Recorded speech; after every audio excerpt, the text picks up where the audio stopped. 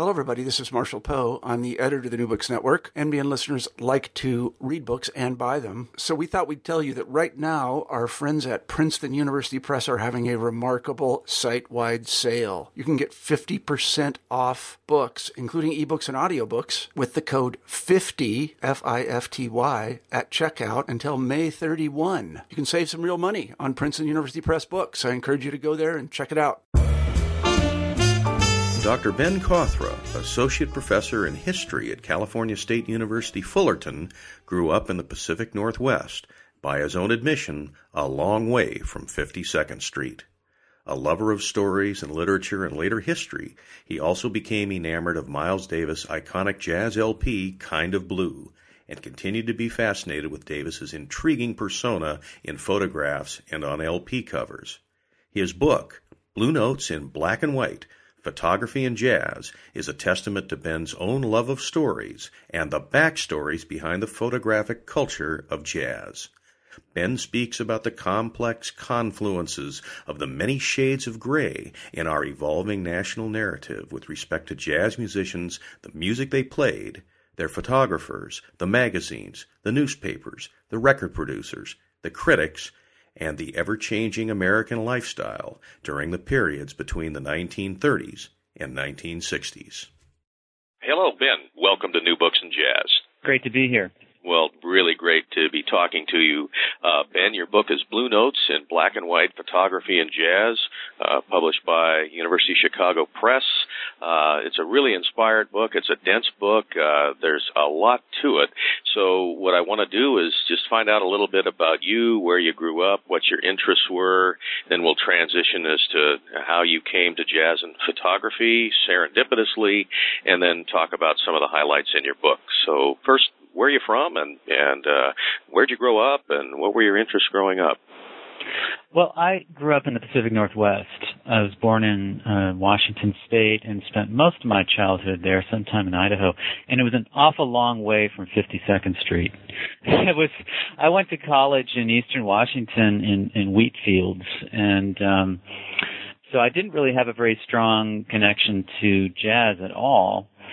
It was really when I went to college, though, and a friend had some Miles Davis records, and I put on Kind of Blue, and there's before my life, before Kind of Blue, and then there's my life after Kind of Blue, after hearing it. So it's a story that probably a lot of people have. They hear an important, beautiful record like that, or they see and hear a performance, and there's the before and after.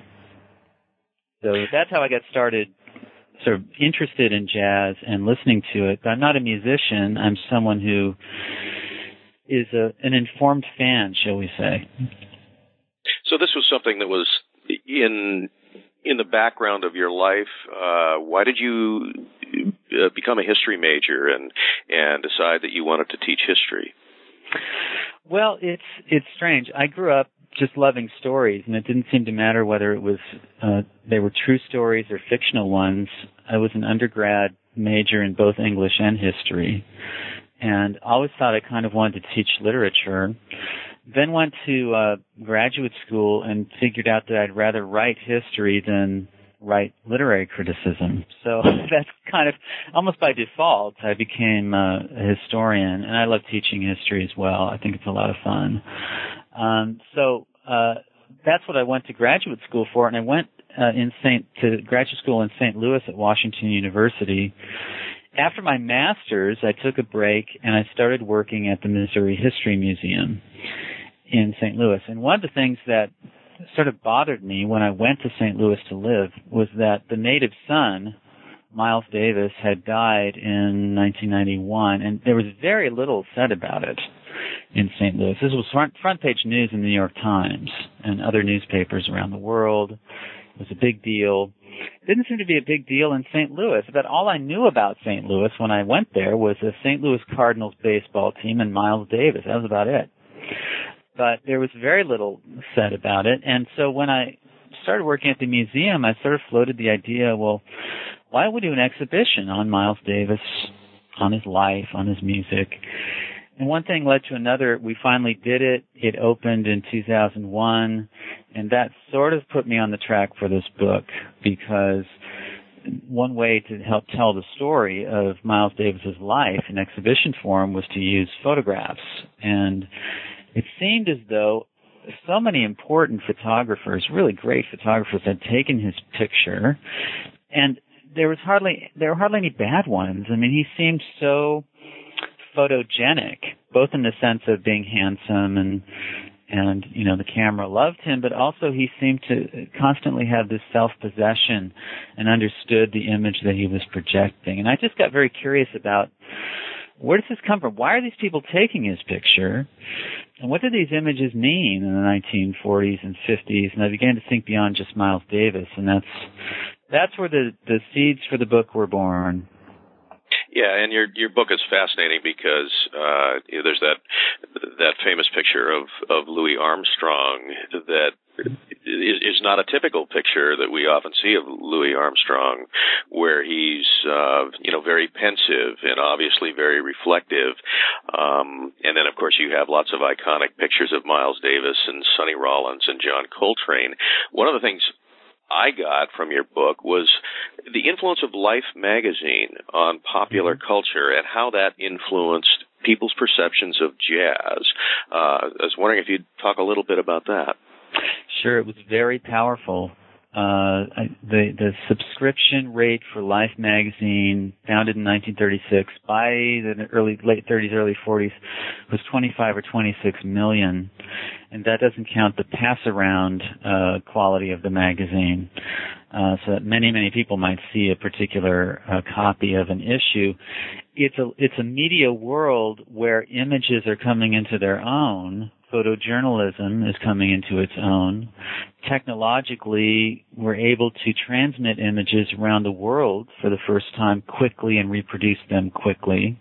And so Life is right on time. It's a Time Life Henry Luce publication, and it immediately becomes a competitor with the Saturday Evening Post as the most popular magazine in America. So the way it portrays something is the way that image sort of gets burned into the minds of millions of people. So the way it portrays jazz will do a lot to shape the public perception of the music. It's true, though, of anything that it turns its attention to. It's that powerful. In a world where we are inundated by images and can go online and get any kind of image we want, that wasn't the case in the 1930s, 1940s. People looked forward every week or 2 weeks, in the case of early Life, to getting that collection of pictures and looking through it and reading the captions and feeling like you're somehow able to see much more of the world than you would be able to otherwise. Remember, too, this is the world before television. So it's very powerful. It's exponentially more powerful than any magazine can be today.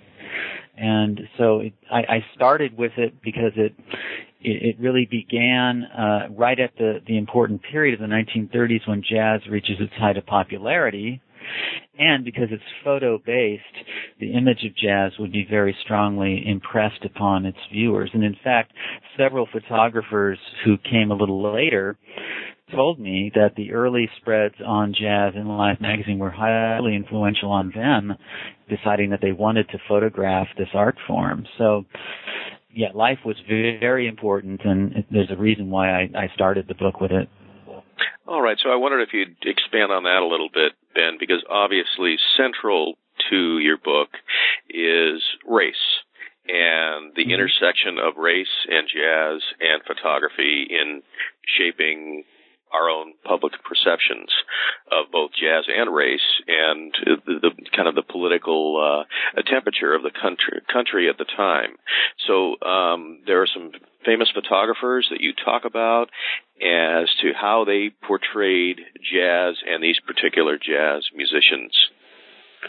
Yeah, well, one of the things that the book tries to do is give us another lens onto this remarkable period from the 1930s to the 1960s, when the country changes so dramatically. If you think about it, going from the midst of the Great Depression through World War II to the Cold War, the Civil Rights Movement, all of these are just huge social changes affecting the American life. And this is one way of looking at those changes, and race is a very important issue. And the way that jazz musicians are portrayed visually in the 1930s differs quite considerably from the way that they are portrayed in the 1960s. So what the book tries to do is trace the arc of that. How do we get from one set of images to another, and how is that reflected in the way that the politics of the country, U.S. emergence on the world stage, black consciousness in the civil rights movement, how is all that playing in to the way these images are created? In the case of Life in the 1930s and 1940s, it starts out looking at jazz as kind of a fad for young people, and an effort to sort of reassure parents that their middle-class kids, it's okay for them to listen to Benny Goodman, right? Because Benny Goodman has a professorial air about him, and it's very serious music, actually. They're less concerned to calm parents' fears, for example, about what's going on at the Savoy Ballroom with these black jazz band and the wild Lindy hopping that's going on. That's a little more questionable. So the politics of race are happening even in the way that different big bands are being covered in Life magazine. By the 1940s, of course, the country is plunged into civil war, and it's a completely different ball game. At that point, Life is very careful to say that that jazz is actually a sign of American democracy, and that the Duke Ellington Orchestra or musicians gathered for a late night jam session recording their music for the troops are actually expressing American democratic spirit. So when it becomes important to sort of close ranks and make race a less important part of the picture for foreign consumption, of course, then Life sort of changes its tune. Can you give us some examples as to how photographs in Life, for example, might have portrayed a Benny Goodman band as opposed to a Duke Ellington band? And was there a conscious thought on the part of the photographers, or did this reside with the editors of Life magazine? It's a combination. I mean, all the way through the book, not just in the case of Life, but in the case of record companies, jazz magazines, etc. It's a combination of what does the editor or record company owner want in order to sell whatever the story or product happens to be. What is the photographer after, right? Because they want exposure. They want to get paid. They also, in many cases, have a very strong social conscience and want to portray these musicians with a sense of dignity. And, of course, what do the subjects themselves want? They want exposure, they want publicity, but they also want to maintain those things on their own terms, on terms that are acceptable to them. So the subjects have a say in it, too. There's sort of a three-way conversation going on the whole time. In the case of Life, the two most prominent photographers who took photographs of jazz for Life were Charles Peterson, who himself had been a jazz musician. He was a white jazz musician, played the guitar, and had played with various hot bands in the 20s and 30s, then learned photography. And he had a special kind of access to jazz musicians because they knew him because he was one of them. He was sort of part of the fraternity. So he was able to achieve certain photographs that were more intimate and that other photographers simply wouldn't have been able to get. For example, he took a photo of Louis Armstrong backstage doing an informal jam session with some white musicians, including Tommy Dorsey. This was the first time that I could find that there was interracial music making portrayed in the magazine. And it's the first time they had published an image where musicians of both races were making music together. Most of the time, and in fact, in the rest of that 11-page layout on swing music, it was strictly segregated. So because Peterson had a particular kind of access and cachet, he could get that kind of image. Later on, the great photographer John Mealy the Albanian immigrant who was a great innovator technically in photography, turned his attention to jazz. And he felt very strongly a sense of social justice needed to be imparted. He was somebody who had great respect for black musicians, and he focused on them, particularly in a late-night jam session that the magazine sponsored in Neely's studio. And Duke Ellington showed up, and Mary Lou Williams showed up, and a great variety of musicians, some white musicians as well. And these folk made music together. They were recorded for the V-Disc program to be sent overseas to the Army. And really, it's an instance of foregrounding African American musicians in life in a way that blacks in general had really not been foregrounded in the magazine previously, certainly not to this degree. And that's in part because Neely himself believed strongly in what the music represents. So, the editors of the magazine sometimes softened that sense by what they would write for the captions that go with the images. So it's not just the photo itself. But there's definitely a sort of three-way conversation going on there about what these images will mean in the context of publishing them in this magazine. It's complicated. It is. You kind of have to go from one to the other to get the complete picture.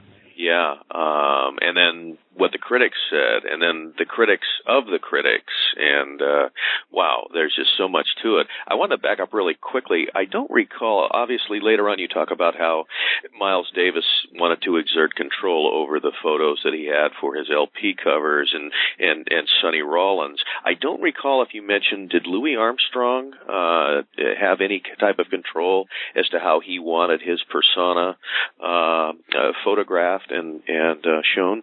I didn't study it specifically, but I know that early on he pretty much did whatever the publicity folk needed him to do, particularly in the 20s and 30s when he's essentially backed by people with mob connections. So he basically has to do what he needs to do, right? Yeah. By the time the 50s roll around, he's becoming such an icon himself that while he has a certain amount of influence and control, his image is so powerful that Columbia can do almost anything with him by the time he reaches them, and he'll sell the records. So he's less of a trailblazer at that point. At that point, he's sort of the grand old man of jazz.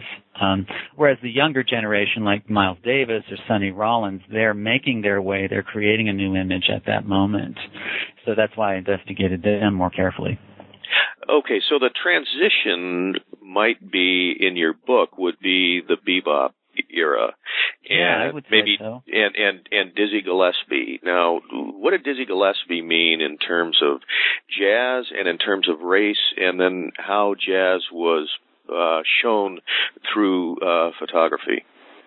Well, Dizzy Gillespie is a fascinating figure in so many ways. Of course, a brilliant musician and innovator of bebop, and beyond that, he had other innovations later on. But one of the things that he does in the 1940s is a very savvy sense of trying to achieve greater visibility for the music. After all, bebop is something that was hatched late night at Minton's Playhouse and small clubs up in Harlem after hours, after the clubs basically were closed. So this is something that had been kind of a secret music. It had a secret history. There had been a recording ban on during the war while the music was hatched, so people didn't have it on record really until a little later on. So Gillespie's real effort in the mid to late 1940s is to try to sell the music, try to make it more visible. And he does this in multiple ways. One way is his own persona. He creates this look, which then is capitalized upon. It's the beret, the goatee, and the heavy dark glasses, which give him sort of a quizzical but professorial look, right? So take it seriously, but there's also some fun being had here. It's that combination that Dizzy seems to represent. Now, the interesting thing is that's all well and good, but if nobody sees that image, what good does it do? He had an ally in this, William Gottlieb, a person whom I got to interview just before he died. And the photographer Gottlieb and the musician Gillespie were sort of partners in crime. Gottlieb worked for Downbeat magazine. Downbeat is still probably the most important magazine that covers jazz. It was very significant then as well. But it had a disdain for bebop. It really didn't like that music. In fact, bebop seemed too black. I mean, they didn't come out and say it in quite those terms, but it sounded to them disorganized, it sounded too rhythmic, and you get the picture. Gottlieb heard it and thought it was really important, that it was an important new development in jazz, that it really was moving the music forward. He befriended Gillespie, began taking his picture, and began a campaign really to get Dizzy Gillespie and Charlie Parker and other innovators like Thelonious Monk greater exposure in the magazine. So Gottlieb would write articles on them. He would take their photographs. He would get those photos published in the magazine, sometimes in cropped form. It's not a great venue for, it's not an art journal for photographs. It was quite the opposite. But this was part of a campaign to increase the visibility of the music. And in fact, Gillespie did achieve a great deal of popularity by the late 40s and up until about 1950, when it seemed as though it was time for a new flavor of the month, and an ally like Gottlieb had retired to other endeavors. But I think it was a good example of the way that photography and a kind of full court press on the part of both the musician and the photographer could have an impact on selling the music. And Gillespie himself was very savvy in terms of the promotion and the marketing. He clearly had clear ideas about how he wanted to be shown and marketed.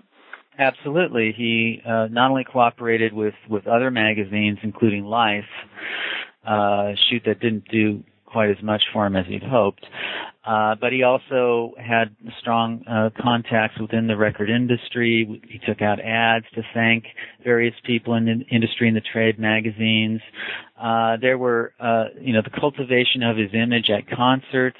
It got to the point where people were starting to come to his concerts dressed with berets, wearing goatees, and wearing glasses, so it became kind of a fad there for a while. But underneath all of that, Gillespie, of course, was a very serious musician and wanted the music to be taken seriously. And for quite a long time it was. Then when it became less commercially viable, overtaken by other forms, suddenly he didn't get as much press. In your book, it occurred to me that you went from Life magazine as this powerful social organ for showing jazz and jazz musicians and reflections of race. You go through Dizzy Gillespie, and then you talk about the long-playing record and what a tremendous influence that had on listeners in their perception of race and jazz. And that was actually my era. When you mentioned Miles Davis and Kind of Blue, I had the same reaction you did. When I heard it, I thought, this is the coolest thing I've ever heard. And so what was the effect of the technology of the long playing record? And then somebody like Miles Davis, who was a unique individual and persona, not just in jazz, but anywhere in history. Indeed. Well, if we think about when the LP comes in, it comes in at about the same time that television comes in, and it comes in at the same time that GI Bill is helping and FHA loans are helping people move out to the burgeoning suburbs. It comes out at the same time interstate highways are being planned. It really comes out at the same time that Americans are going from, in their entertainment, a public culture based on going to clubs and movies to a private culture based on barbecue in the backyard, television inside the home, and your private record collection. That's how you're hearing your jazz, right? If you're a jazz fan. The LP just fits perfectly with that. It's a portable piece of music. You can take it with you. In fact, you can eventually mail order it. Columbia Records, which was Miles Davis's label, and eventually Armstrong's and Duke Ellington's too. You could order the records. You didn't have to leave your home. They would come to you. So I think the LP changes is part of the changes happening in the way Americans experience leisure and the way they live their lives in the post-war years. But it's also in the way that the LP album cover begins to use photography, which finally is becoming cost-effective enough to be able to reproduce on album covers, these 12 by 12 inch covers. It's making race more visible. I mean, it's making, I mean, if you're going to have a photograph of the artist on the cover, you're going to have the photograph of an African American on that cover, full size, in your home. And that makes for a different kind of visibility for jazz. I mean, the sort of racially obvious characteristics of the music could be confined only to the music itself prior to this. Now it's actually part of the way the music is packaged. And it coincides, all these things are happening in the suburbs, but what else is happening in the 1950s? Brown versus Board of Education, and a more strident and focused civil rights movement. So all this is happening at once, and to me the LP cover is a way where all of these trends are concentrated in very powerful ways. Miles Davis and others, and he and Sonny Rollins and others, to me, are among the musicians who are taking this new form, the LP, and not only expanding what you can do musically, because now you have more room on a 33 1/3 LP to do longer pieces, for example, but you also have this visual form to do interesting things on the front of the cover to sell the music. And part of the way the music gets sold, at least in Miles Davis's conception, is to not run away from his blackness, but to actually feature it and to make very direct a statement of it. And, of course, he begins to sell a lot of records, and the more he sells, the more control he gets over the way his music is packaged and presented. Yeah, so fascinating reading this, and you talk, of course, about that iconic album cover where he's looking right at you. Yeah, milestones. It kind of reminded me of like Manet's Olympia, right, where she's just out there looking right at you, like. Yeah, I wish I'd thought of that. Yeah, deal with me, you know. And look at how he's dressed on that cover. He very, very upper middle class Brooks Brothers, Oxford cloth shirt. He's sitting on what looks like an Eames chair, very mid-century modern. I mean, he's very up to date, right? And the other thing that's really up to date is he's looking right at you in a manner that is just unthinkable if it were the 1930s, say. Just would not have seen that kind of image published anywhere. And certainly not published in order to sell something like a jazz record. Yeah, it's interesting. In reading your book, I'm thinking, these marketing people, they had me, because I can remember in the late 60s, early 60s, growing up in the Berkeley Hills, and my parents were both musicians. My mom was a classical musician, but having that album and looking at that album cover and listening to Miles Davis, with the new high fidelity setup, and thinking, wow, this is cool. This is dangerous. This is different. It's powerful stuff. Yeah. And I think the way you explain it in the book is just really revealing. Is really fascinating. Mention a couple more of Miles Davis album covers. I think it was really interesting with his wives, girlfriends, and how he insisted that they be put on the cover. I think it was his first wife, the dancer Frances, that he the significance of that, and then I want to move on to some other incredible examples you have in the book on Sonny Rollins and West Coast jazz, but let's stay with Miles Davis a minute. Sure. Well, as time went on, there was a trend in pop music of putting, for example, fashion models on the cover of of the LPs, obviously appealing to. I mean, they, as you say, they understood their demographic, right? They got it that it was men who were mostly buying these records. So you put an attractive woman on the cover, and what Miles Davis doesn't necessarily rebel against that, but what he wants to project is something besides putting a white model on the cover. Why not put a black model on the cover, and why not put his beautiful, talented dancer wife on the cover? So what he's doing is, it may not be a great blow for feminism, but it is a change in the sort of racial makeup of the feminine on a jazz album cover.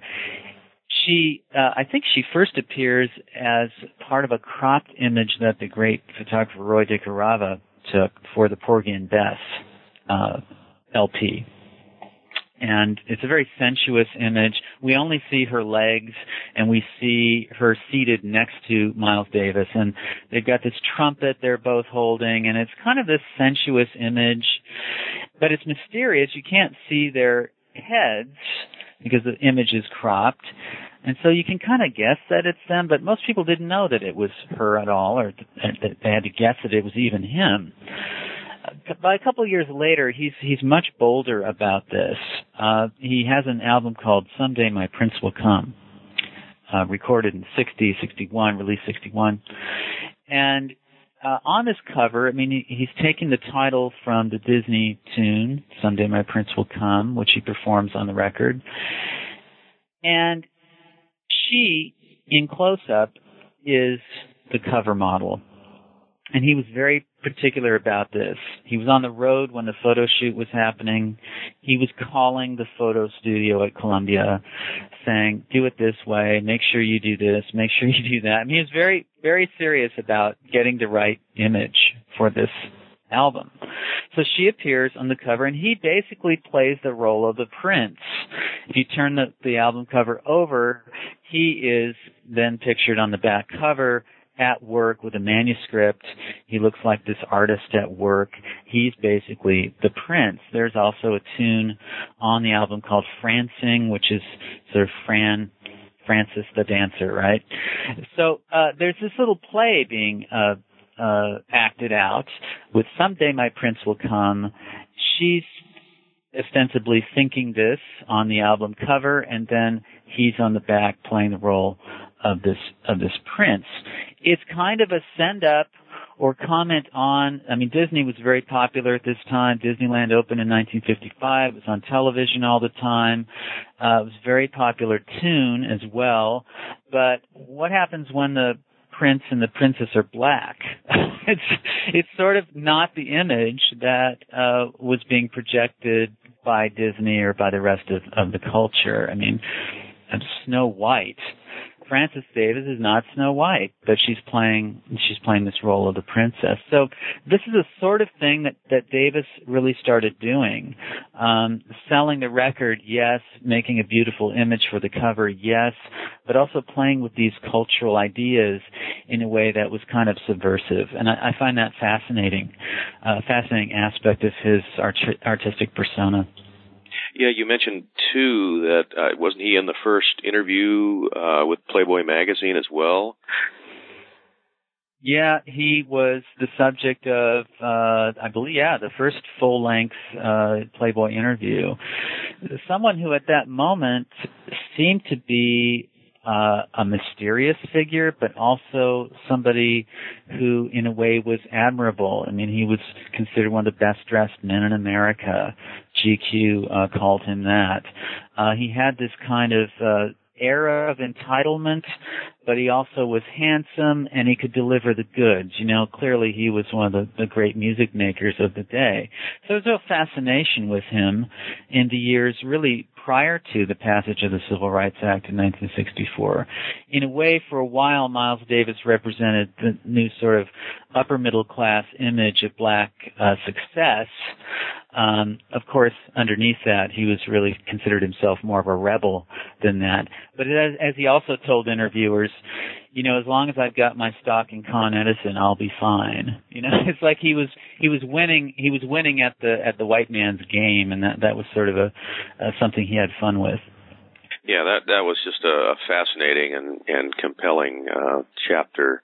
I don't want to leave Miles Davis without the mention that you give, of course, with that famous incident outside of Birdland, too, right. which where he was beaten by a policeman outside the club, and that wasn't that on the front page of the New York Times. That was covered. Yeah, it was covered around the world.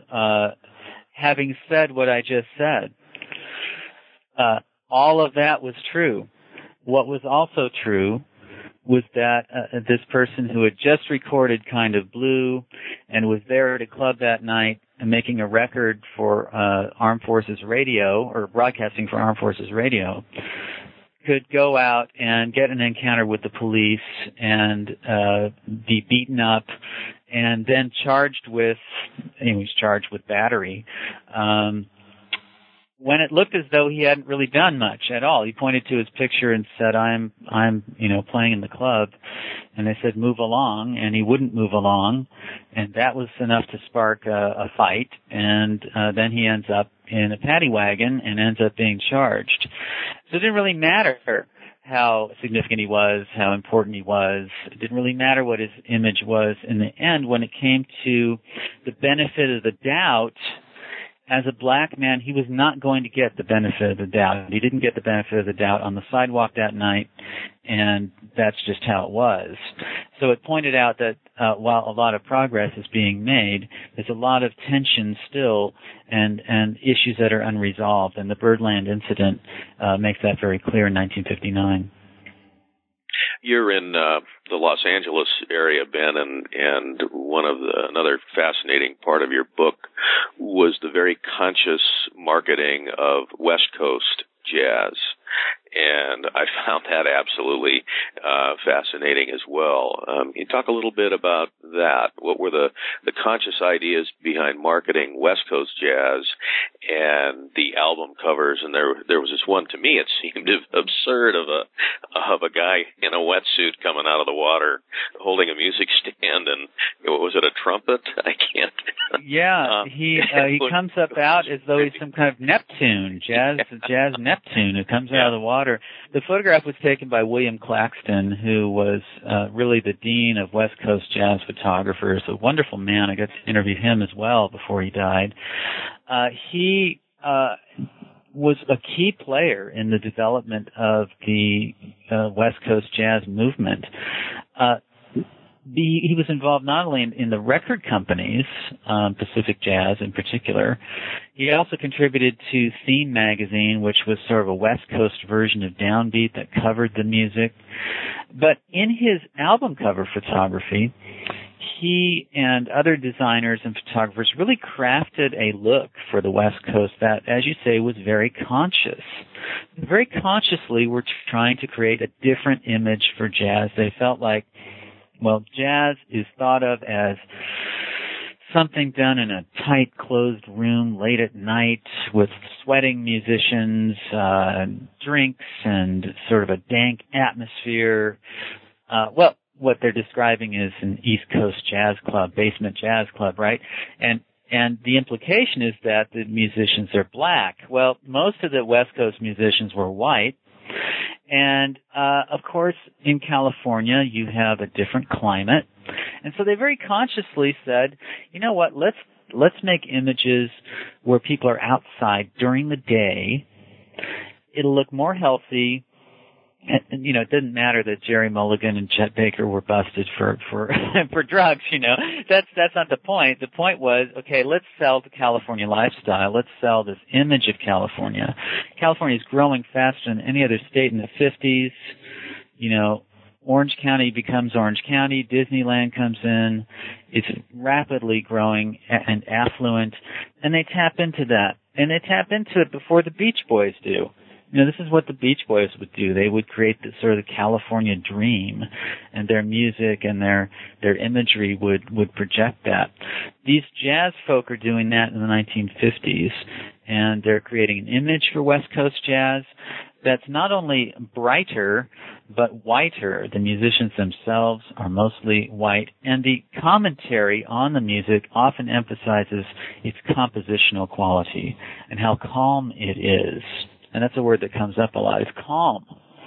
It's not frenetic. It's not out of control. It's not emotional. It's calm. It's thoughtful. Chamber music, Jeff. Yes, it's chamber music. Yes, it's the next thing to chamber. It's a modern kind of chamber music. And actually, it's not that there's no truth to this. Listen to Jimmy Giuffre's music or Chet Baker's or Jerry Mulligan's. It's very clear that they're influenced by classical chamber music. But that consciousness of how to market it to a newly affluent record buying public is really remarkable, and Claxton confirmed to me that that's precisely what they were trying to do. Yeah, and then you contrast that with the other side, which was the noir writings of kind of Raymond Chandler and the noirish movies, and also kind of the racial tension in Los Angeles and the Los Angeles Police Department. I thought that's a whole new book, I think. It really is. Claxton himself as a teenager used to go down to Central Avenue in the 40s to these interracial clubs, and some of them weren't even really clubs, right? They were in somebody's back room. The racial discipline that Chief William Parker and the LAPD meant to impose upon Los Angeles in the late 40s and early 50s really changed the music scene pretty dramatically. Central Avenue really didn't survive with any strength into the 1950s. And a lot of the music making began to take place really in Hollywood, and musicians connected with the Hollywood studios. So that sort of wild, playground of the night that Claxton had first experienced really gave way to this new, placid 1950s where jazz seemed a little bit safer, and that's something that obviously was projected in the imagery that he created to market the music.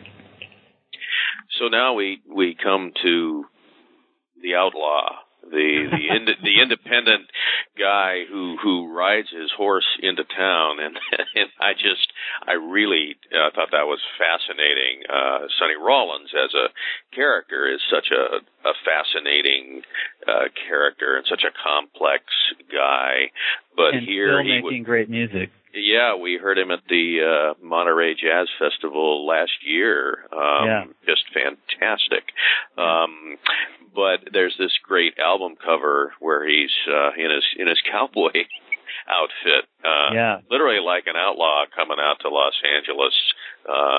Talk a little bit about Sonny Rollins and I think he liked that marketing scheme, right? He said he even liked contributed Western to it himself. Yeah, he contributed to it. I mean, he comes out of Harlem, and here he is in his first visit to the West Coast, and he gets a one-record deal with Contemporary Records, and they're going to go shoot the album cover, and it's unclear exactly who had the original idea, but everyone agrees that Sonny Rollins had a lot of input on this.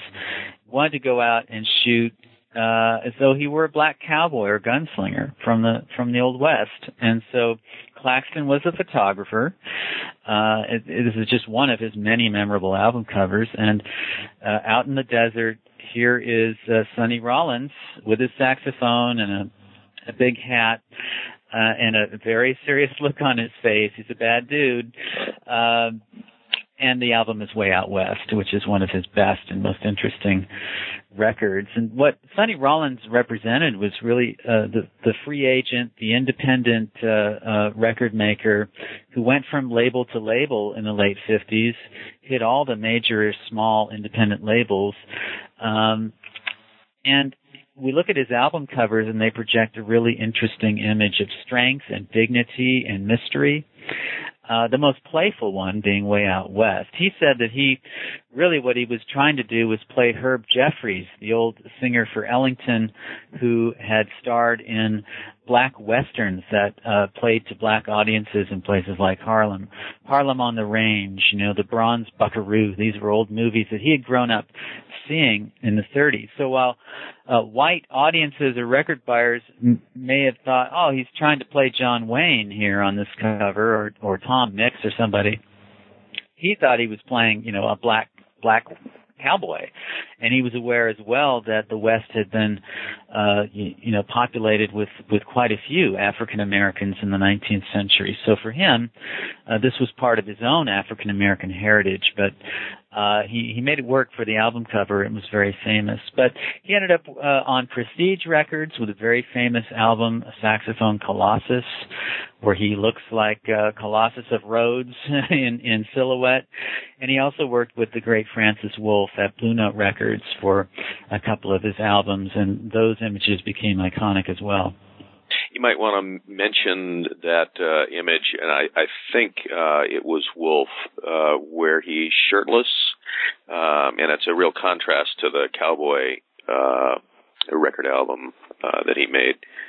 Yeah, I mean, as time went on, Sonny Rollins, he's a very thoughtful person, and he's dealing with sort of what it's like to be a black man in America. He revealed that he had been trying to find an apartment in New York City, and he was being refused right and left. And it was because he believed of the race question. He did this record called Freedom Suite for Riverside Records, which was another of the important indie labels. And Paul Weller took the photograph, but he had himself photographed without a shirt, as though he were a slave.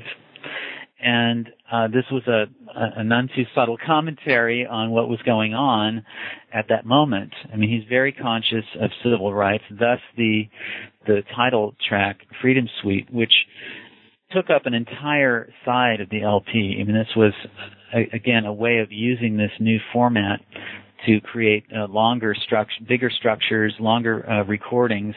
And so we covered an entire side with this Freedom Suite. This is a way that Rollins, I think, carved out in the context of an indie label, really a civil rights statement.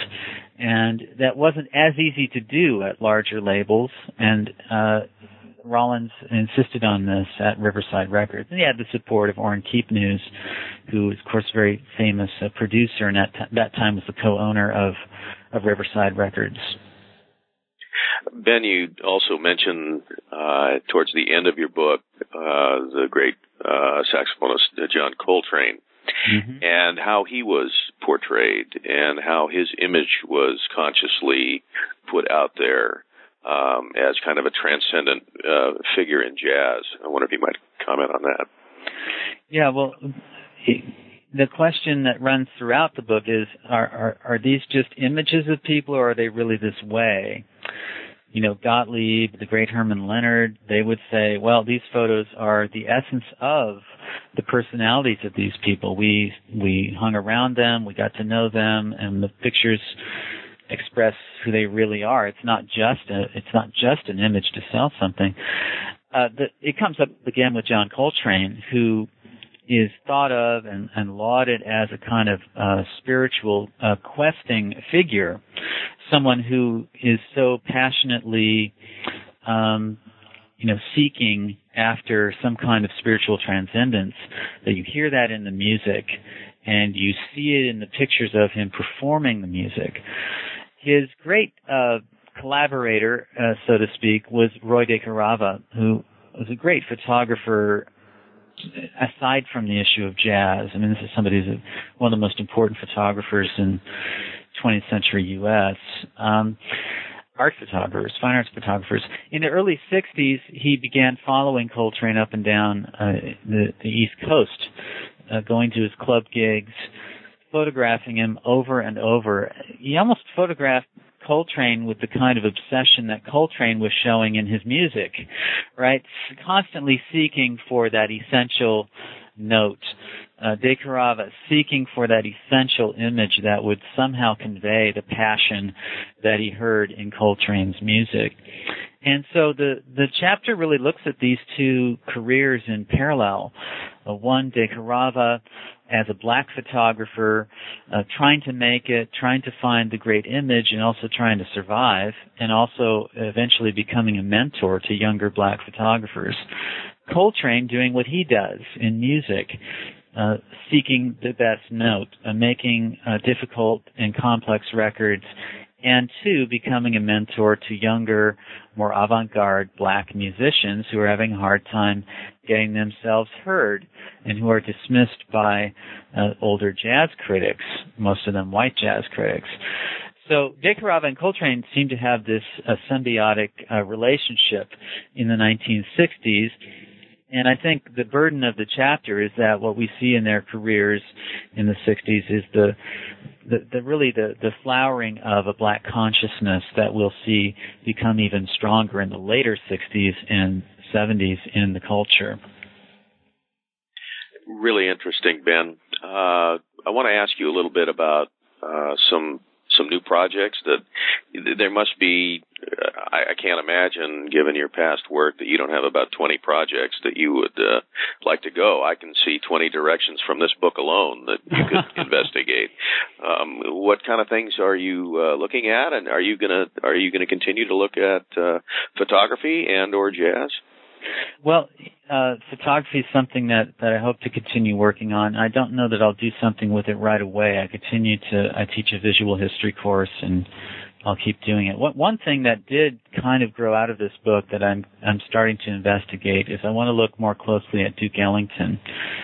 Duke Ellington spent a year in 1941 in Los Angeles, or most of the year, and while there collaborated and produced what he felt was an important civil rights statement, the musical review Jump for Joy. And this is happening in 1941 while the Great Migration is occurring. People are coming out of the South, pouring into California to get jobs in the defense industry. And, of course, the war is about to happen.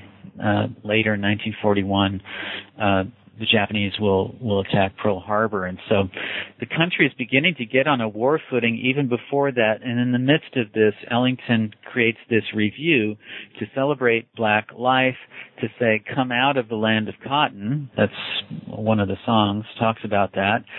And basically stand up and be counted.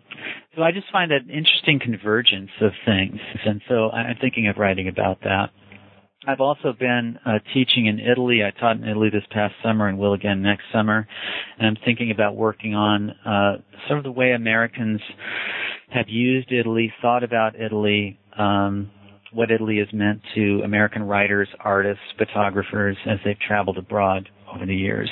And I may concentrate that on Florence, which is where I stayed. So that one's still in the sort of nascent stage as well. Tell us a little bit about the Center for Oral and Public History. You're the associate director there. What do you do there?